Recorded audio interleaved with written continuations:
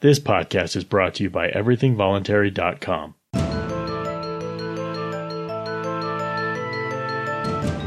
My name is Skylar Collins, and this is Thinking and Doing.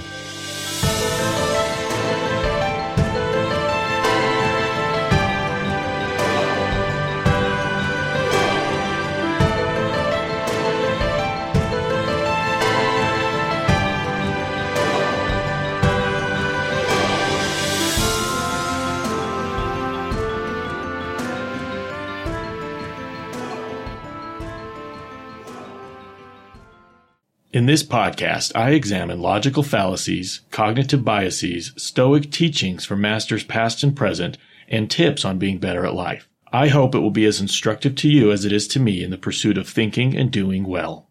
Be sure to check out and subscribe to the Voluntarist Voices podcast, brought to you by everythingvoluntary.com. Voluntarist Voices is a podcast featuring lectures, interviews, and audio essays by intellectual giants past and present. Hello, welcome to the podcast. We're going to look at some Stoic teachings. The first will be from the Daily Stoic for June 29th by Ryan Holiday and Stephen Hanselman. And the second will be a return by Musalbui, who we did read one of his entries a couple of episodes ago on the Stoicism subreddit. It was really good. I let him know. And then he linked me to a new one or another one that he had posted, and I really liked that one. So I haven't read it entirely. I just kind of started and said, okay, this will be good. All right, so June 29th in the Daily Stoic, it's titled No Excuses. It starts with this quote by Marcus Aurelius out of Meditations. It is possible to curb your arrogance, to overcome pleasure and pain, to rise above your ambition, and to not be angry with stupid and ungrateful people. Yes, even to care for them. All right, what I believe he's talking about here is that you are not stuck in who you are right now. You can be better. You can get better. You can become something better. Someone better, more virtuous, more wise, more humble, less swayed by the ebbs and flows or tides of emotion and passion, less moved by stupid or ungrateful people, and even to actually care about them. Here's what the editor commentary is. I was just born this way. I never learned anything different. My parents set a terrible example. Everyone else does it. What are these? Excuses that people use to justify staying as they are instead of striving to become better. Of course, it's possible to curb our arrogance, control our anger, and be a caring person. How do you think others do it? Certainly their parents weren't perfect. They didn't come out of the womb incapable of ego or immune to temptation. They worked on it. They made it a priority. They solved it like they would solve any other problem, by dedicating themselves to finding a solution, making incremental progress until they did. They became who they are, just like you can. There have been, this is my own commentary now, there have certainly been moments in my life where I've been faced with continuing as I am or changing. Probably the biggest moment that I faced that in my life was in how I was raising my son and how I had planned on raising my daughter, who was still a baby, and any other children after that. And that was to use punishments and rewards to basically control them. To lose my temper, to get angry, to yell, to rage, at some point to hit. In other words, to absolutely terrorize somebody a tenth of my size. And then I learned better. A friend of mine introduced me to something that I dove into head first. I read it. I watched it. I shared it with the wife. And then I made a choice. I made a choice to stop what I was doing and to do it in the complete opposite way moving forward. And personally, I have never regretted that decision. It was absolutely the right decision. And I'm proud of myself for doing that. I'm proud of myself for recognizing what was wrong and why it was wrong, and then becoming a better person. Now, I consider myself a pretty mindful person. And, I think every day about the goings on of the day and what I've done and how I may have done it differently. And what I've learned through Stoicism is not to shame myself, not to beat myself up, because that doesn't get you anywhere. That's totally pointless.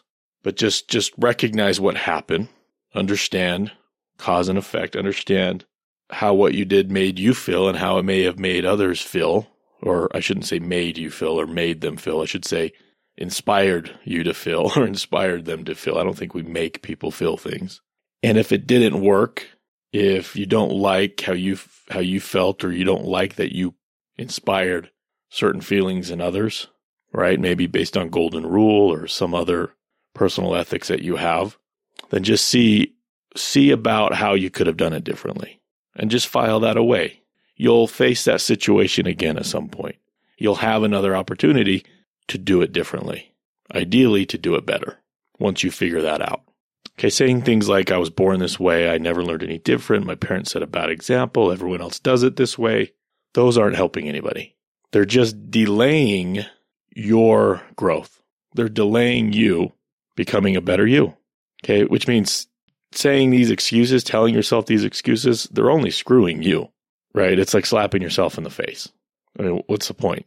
No excuses. I like that. Okay, let's go on to this post by Musel Bowie out of the Stoicism subreddit. Of course, I'll link to this and you can engage. Not a lot of conversation here. All right, the title of this post is It's Not About You. I don't know, it might be a bit long. It's mostly short sentences. They're just kind of spread out, but I'm going to read through all of it. Have you ever received a venomous insult? Words that stuck in your head? A look that you can't erase from your memory? Maybe it was on your appearance, your character, your actions. Well, it wasn't about you. It never was. Of course it was about me, you cry out in indignation. How could it not be? Was it? Let us change the person. Let us divide their age by 0 and then add 5 years. Would we feel so slighted when they question our intelligence? Would we feel so ashamed when they pull a face of disgust? Would we feel so enraged that if they viewed us as a garble-bloof? No, because they don't know you. It's not about you. Let us change the person. Let us say someone is right behind you with the same name, the same face, your long-lost identical evil twin. Would we not sigh in relief when we realize it wasn't us? Would we hold so much contempt if they confused us for someone else? Would we take it so personally if it was about another? No, because they don't know you. It's not about you. When we give their words meaning, we give their words power. When we give their words power, we give their words control over our emotions, control over us. Quote by Marcus Aurelius, choose not to be harmed and you won't feel harmed. Don't feel harmed and you haven't been. Now, before you leap to your feet with your newfound liberation from insults, let it be known the same can be said about compliments. That A+ you were handed, that nod of approval, that thank you. It wasn't about you, it never was. If it wasn't about me, then who was it about? Them. It always was. Their insults are echoes of a pain deep within. They're compliments, reverberations of a soul in harmony. These people are giving us an opportunity to meet a need of theirs. And all we can do in that moment is make it about us. How embarrassing we must feel. That we would confuse their needs for ours. Their need is a gift we choose to accept or reject. So let us give our gift of empathy and understanding. Listen to the need for certainty that shrieks fear into their eyes.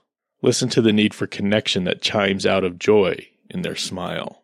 Listen to the need to be held that whimpers mournfully in their tears. Listen to it all, the quiet murmurs of what is not said, and then thank them for sharing, because it was never about you. It was about them. All right, that's the end of that. That's really good. This brings a couple of things to my mind. The first is something I was thinking about yesterday, and I've thought about before, and that is when somebody, and this, I don't know, this might not apply to a lot of us. This might be more of somebody who's more well known, somebody who's a bit more popular, is more well known by total strangers to them. But we can think about it and see how it might apply to us, and it does apply to us in other ways. And that is when somebody hates you, seemingly through no fault of your own. Okay, you're not knowingly their enemy. You didn't attack them. You didn't, to your knowledge, offend them in some way, physical or verbal or something. But they hate you because of maybe something you said, maybe an opinion you hold, a belief you shared, something you've done. They just don't like it. And so they hate you. Who do they really hate? Do they hate you? And now that I say this is a bit different than what this guy's talking about, but let me continue with it and we'll come back. Who do they hate? Well, they don't know you. They don't know you personally. So they can't hate you. Who they hate is a form of you created in their own minds. And that form is obviously paper thin and incomplete, but it's a form nonetheless that they can point their ire and indignation at. And that form contains only those particular characteristics that they have added to that form that doesn't sit right with them. Okay, I think that everything that we take in creates a form of that thing in our minds. And it's those forms that we react to. People we know really well have a much more developed form in our minds. But we will probably never know another person in a way that totally completes that form. I know my wife pretty well, but I'm still learning new things about her. And the same goes for her with me. If she does something or I interpret her of having done something that I really don't like, and I've talked about something that happened a few months ago with my forest in the backyard.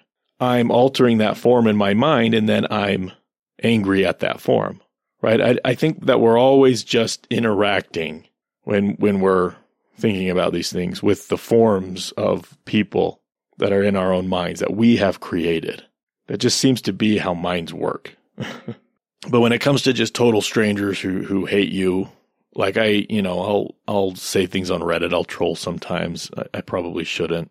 I shouldn't say troll, but I'll sometimes give raw opinions, I should say, about things. And it gets reactions from people. And sometimes those reactions are really negative. But I don't take any of that personally, okay? Because they don't know me. So I know they're not insulting me. They're just insulting their idea, their form of me in their own mind, which is extremely limited. Okay, so that whole idea is one thing. The second thing is a bit more on what this guy's talking about here, about it, how it's not about you when somebody's, let me shift just a bit, just the track next to this guy. And that is when you have to deal with somebody who seems really angry at something. And, through no obvious fault of your own, they're just an asshole to you. Or maybe they're, actually behaving criminally towards you. Obviously protect yourself, defend yourself in the moment, but later on you can think back about that person. And it's probably a really good idea to think about why that person is so angry, why that person is an asshole. It's not about you at all. Okay. So taking that personally is foolish. It's really dumb because it's not about you. Okay. They're an asshole for unrelated reasons. Even if they're pointing at you and yelling at you and making it seem like it's about you, it's not about you. It's because they're projecting. They're projecting probably a parent, maybe a grandparent, maybe a teacher, somebody who in their life looked at them that same way and yelled and pointed and screamed and traumatized. And now they're triggered because they feel annoyance about something, and it pushes just the right button that it brings back that trauma. They're in a PTSD moment. And now that person that's been filed away in their mind comes out because they haven't learned any other way to respond, right? They're triggered because of the stressful situation, whatever it may be. And then their father comes out, or their mother, or a teacher, or some other adult, or an older sibling. Somebody who behaved that way towards them. And it takes recognizing what's going on before you can heal and fix that, speaking to the person who's behaving that way. But that's what it means to be broken. That's what it means to have PTSD from having endured childhood trauma. And in any other case, and it may not be wild and loud and all that kind of stuff when somebody's angry at you, it may just be something much shorter than that. Something more minor. But again, all you were was the inspiration or the catalyst for something buried deep to rise up again inside them. And that's what they're reacting to.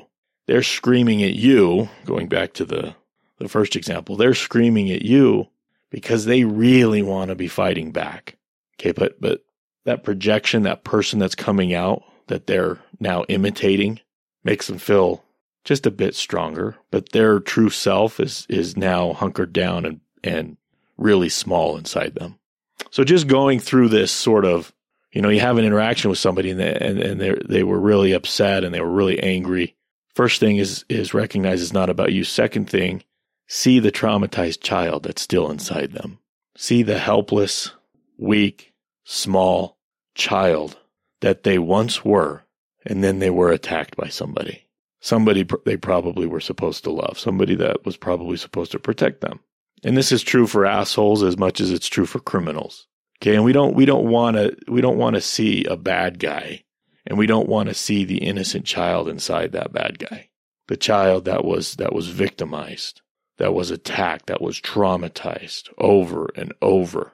Okay, bad guys and monsters, they're not born. I don't believe that. And I'm not talking about psychopathy or sociopathy or any of that. I'm just talking about, regular general people. They're not born. They're made. And they're made through trauma. It's not about you. I like that. Okay.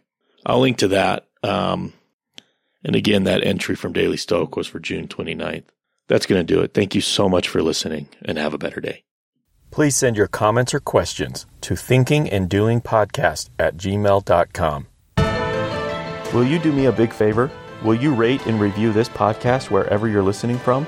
That really helps. And one more thing, please share the podcast with your friends.